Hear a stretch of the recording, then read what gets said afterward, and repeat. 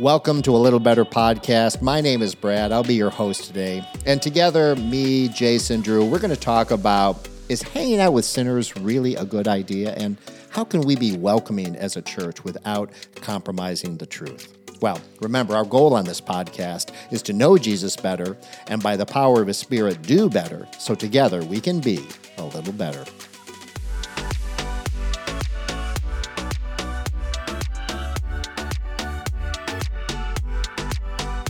Well, welcome to the podcast, A Little Better, where we have Jason joining us and Drew back in the saddle, preaching a great message, kicking off a new series, A Church That. So, listen, Drew, Sermon in 60. You got a recap for us. Yep, here we go. We start a new series. This is the church that we want to be, so we're looking forward to being, and it starts with us becoming something. So not only is this like a group message, it's an individual message, and we talked about a church that is family. And so what does that mean? It means three things: a place to belong, a place to believe, and a place to become. And so we want to give people a safe environment where they can come as they are and belong. And we see that in Jesus. We see that in the God creating us in the image of God and creating us to belong in community. And we want to learn to believe. So even though you can belong before you believe, the best thing we can do is teach you about Jesus and the truth. And when we grasp the truth, we become more like Christ. And that's the end goal of our church, to be like Christ. 44 seconds. Just yeah, you got like 15 more seconds if you want to add some stuff. But in the spirit of adding stuff, so I always ask, I mean, the clock is a cruel master up there. Anything else you would have said if you had had more time? Anything you left on the table? You know, I don't necessarily think there's a ton that I'm leaving on the table. It's more of nuancing things. Mm-hmm. I think that's the big thing with the clock is I would love to have more time to nuance things, say a couple more things that might bring clarity or ease some tensions. But I will say I have never, and I've been in ministry, let's see, wow, it's been a while. I may be going on like 13 to 15 years. I can't think, man, I'm getting old. I am. 4 kids later. You're ready to leave the church, I think. Well, let's not go that far. I've never had anybody complain that I was shorter than longer. Yeah. So, yeah, I think leave people wanting more rather than wishing they had too much. Yeah, but I do think that nuance is a good point, right? There are so many things that people, they challenge the way we've always thought or done it, and it's just like, really? And then the question is like, is that okay? Like, for instance, is it really okay to hang out with sinners? Isn't that a bad idea if I'm spending all my time hanging out with these people? Aren't there a lot of proverbs and a lot of scripture verses about being careful who your friends are and who influences you? It just seems like he who walks with the wise becomes wise, but a companion of fools suffers harm. And we just talked about that last week in the sermon too, the foolish man and the wise man. So there's some wisdom there. So do you want to retract what you said, or is that? Yeah, I think there's a balance in everything, margin in everything, right? So I think we should be doing both, right? I think we should have a core of Christians that surround us, that keep us strong, that hold us accountable. But if we do that at the expense of hanging out with lost people, what's the purpose of it, right? And so I think what I try to do in my life is I try to have a core small group of people who influence me and hold me accountable. And then I have a wide group of people that I'm trying to influence. And so I play football on Saturday nights with a bunch of guys who I would love to see come to our church and come to know Jesus, who are far from God. And so I hang out with them, I would say at least once a week. Sometimes I have them over my house. I try to build relationships with them. But I'm not leaning on them to steer my life. I'm trying to impact their life now they have impact on me. They teach me things sometimes that I need to learn. But they're not the core that holds me accountable and pushes me towards the cross. Yeah, I love that. Both ends. Any thoughts there, Jason? Yeah, I feel like one question that comes to my mind is this tension. If you are a follower of Christ, is it okay for your best friends, your closest relationships to be people who don't follow Jesus, or is that going to end up leading you in the wrong direction? And I think there's some probably tensions there. If you grew up with people, and you've been best friend since you were 4 years old in school all together. There's a relationship that you'd have there over a lifetime. You might have your family might not be, your biological family, they might not be followers of Jesus, and yet you've got close relationships, whether good or bad, you are very close to them. But I think there is something to be said that if you follow Jesus, if you worship Jesus, then there's a connection that you have with another follower of Christ, a level of intimacy that you cannot have with someone who does not worship Jesus. And I think it would be hard if your closest relationships aren't people who also worship and follow Jesus too. Yeah. And I think, I think, if we wanted to push back on that, someone might say, well, my best friend is Jesus, and I think there's some truth to that. The closest relationship you need to have is your walk with Christ, right? And out of that, everything flows. But I would totally agree with that. I think you can have best friends that are non-believers. You just can't have only non-believers be your closest friends, right? You can have close friends that are non-believers, but you need to have a group of people who believe the same thing and will help you when you need help, and so. Yeah. I think it's definitely both and I think it's hard, right? I think it's, so for instance, some of my closest, friends who hold me accountable in my walk, one thing they're holding me accountable is, am I living a pray, invest, invite lifestyle? Who am I reaching out to? And it's just like they keep me, engaged in that. But I can tell sad stories of times where I did succumb to temptation, and it was under the influence of people that I would tell everyone, oh, these are people I'm trying to reach. But, so I think prayer, that accountability, counsel. One thing I see kind of shift from the Old Testament to the New Testament, it seems to me a little bit, is that whole idea in the Old Testament, don't touch anything that's unclean, because it's going to make you unclean, right? If you mix clean water and dirty water, you've got 2 glasses of dirty water. It's true. Yeah. But then here's Jesus, and he touches the unclean thing. He doesn't get dirty. He makes the unclean thing clean, right? He mixes those 2 glasses of water. Now we have 2 glasses of clean water.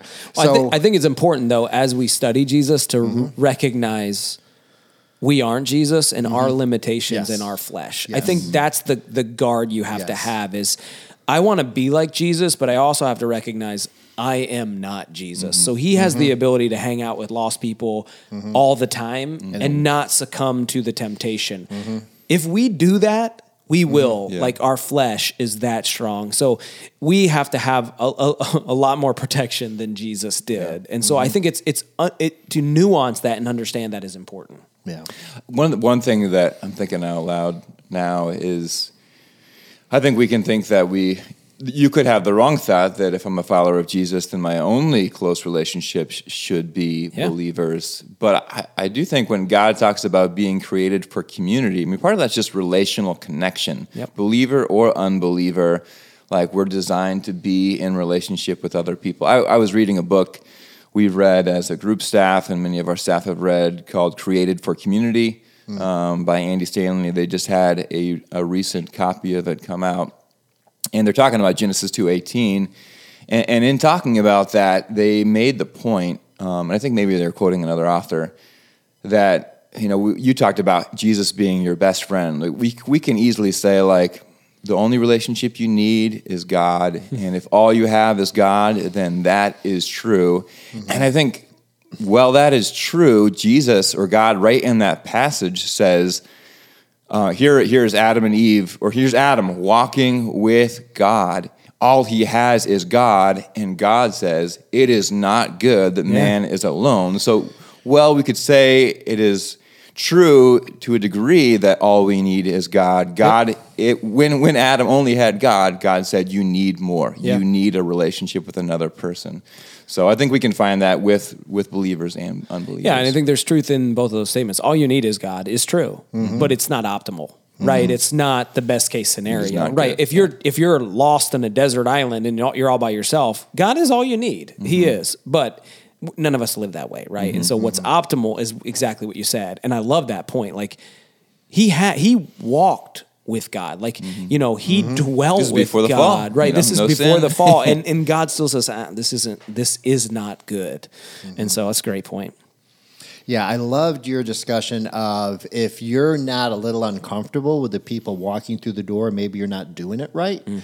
And it really challenged me personally. I literally thought of the 10 neighbors I have on both sides of the street around me. 9 of those neighbors, I know all their names. They know my name. There's one neighbor, 1 out of the 10, I never talked to them, never introduced them. They're loud. They're crazy.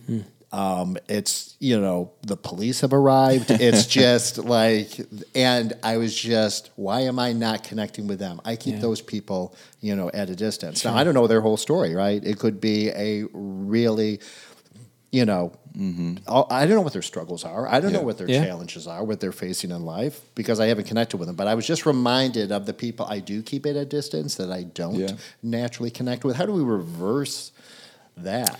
Yeah, that reminds me of, there's a book. My wife and I, we bought our first house right before COVID, moved in, and as I was painting the house before we moved in, I was listening to the book, The Gospel Comes with a Housekey, by Rosaria Butterfield, and they talk how their house is like an open, book. Like you come in any time of the day, anybody, no matter your lifestyle, no matter your circumstances, no matter what neighbor, they can come in and they're going to see them living their life, folding their laundry, eating food together, with the mess of their life and the goodness of their life. But they talked about how they had this one neighbor who everyone else whispered about, like, this is like, this person's, they're probably dealing drugs. They had this dog that was rough and like nobody liked the dog. It was kind of a dangerous dog.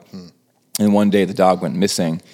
And so they helped this man, this neighbor that no one liked, to find this dog. And that began to kindle a relationship that they were able to build with this guy. And it made me think of that even as I go around our neighborhood, that there's some families that are really easy to connect with. They're friendly, maybe they look like me, or they talk like me, or they have kids in my same stage of life, or whatever it is, or they're just nice people, and so I want to be friends with them. But then there's the people who their yard is messy, or they are loud, or there's they're blaring their car when they come in, and everyone talks about them.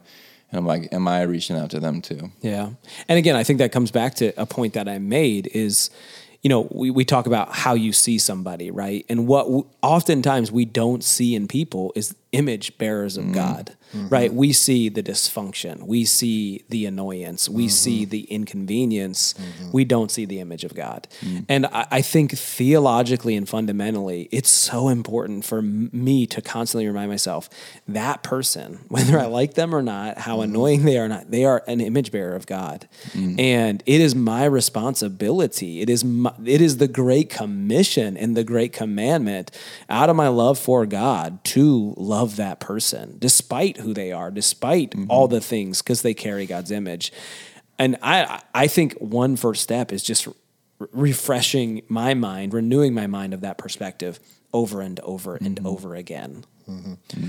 Yeah, I think every church believes they're friendly, believes they're welcoming, right? You almost need that disinterested party, third person to come in and say, I didn't feel that welcome. Well, and not even just welcoming. Like, okay, what does welcoming mean, right? Okay, does that mean we have greeters that smile and say, oh, thanks for coming? Or does it mean, like, I think a big part of welcoming is what goes on that's not seen.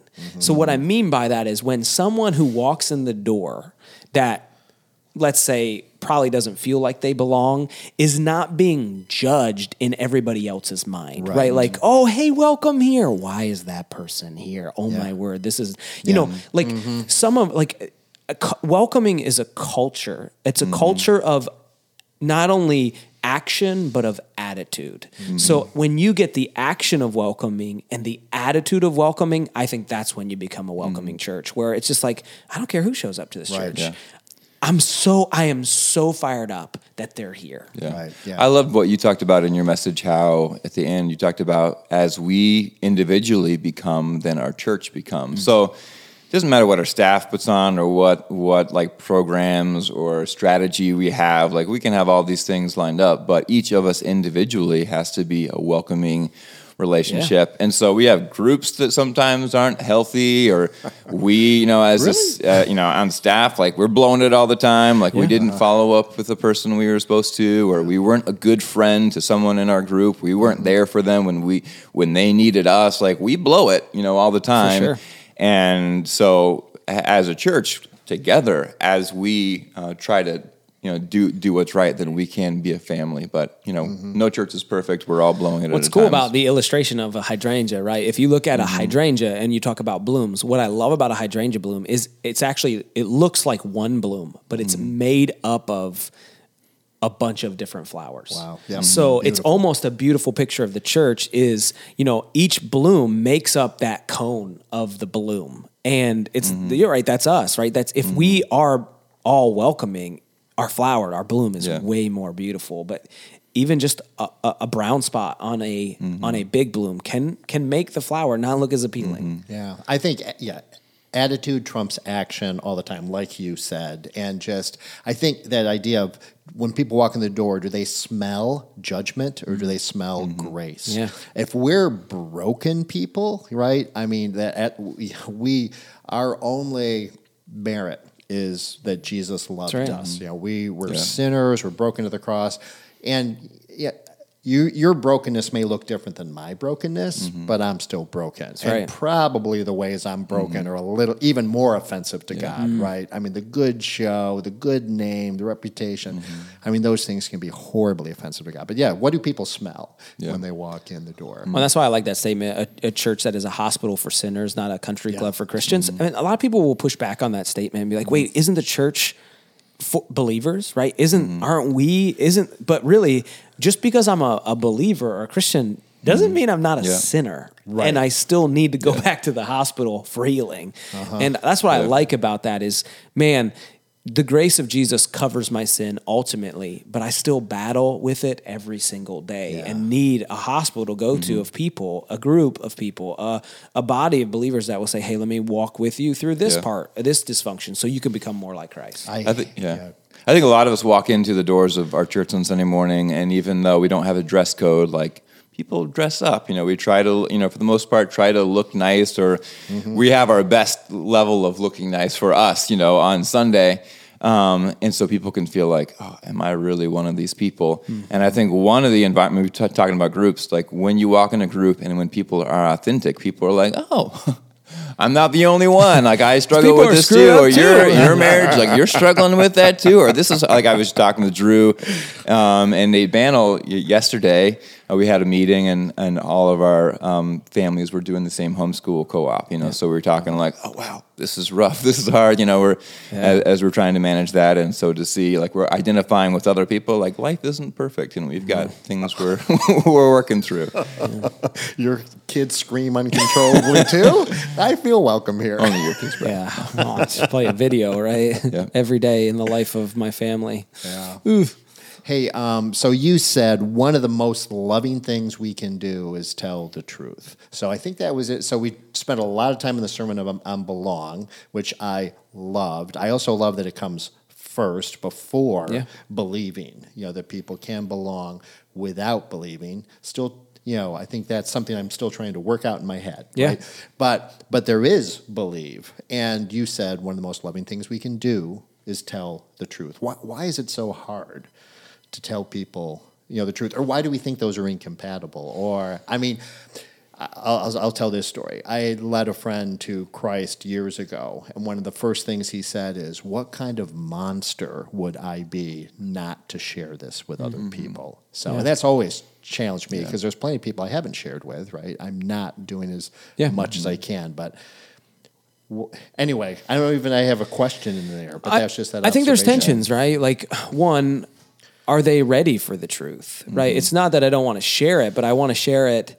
not that there's a bad time to share the truth, but there's a bad way to share the truth. And some of that is timing. It's relationship. It's, if it was just that easy, we'd all just stand on the corner and yell the truth out. And, that's not the way it works. It's so there's a lot of ingredients that are in that recipe. Now, when it comes to like a Sunday morning, we're always going to share the truth. That is our platform. But when it comes to like me and my relationships with my football guys or whatever, I'm waiting for that moment where the Spirit is saying to me, now's the time.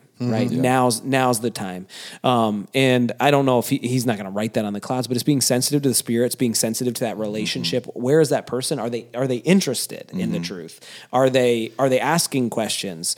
And so I think there's no right recipe of how to share the truth, but it's circumstances and it's listening to the Spirit of God. Yeah. It's such it feels like a dance. There's so much wisdom and maturity involved, which again reminds me of, I just love hanging out with people who do it well. And so, hey, come to church, join a community group. We're helping and encouraging each other. There's some great examples. I just think of Scott Bixby, who's lived an evangelistic lifestyle all his life. I had a friend, actually my brother-in-law was a pastor, said, I don't think I know anyone who's led more people into the kingdom than Scott. He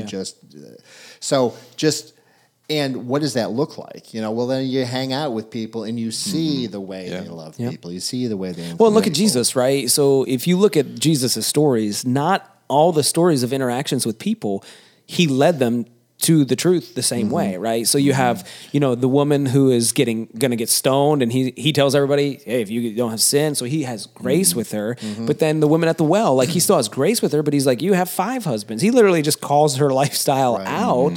And, there's so many stories where Jesus healed many people to take them to the truth. He did miracles to bring people to himself so he could declare the truth.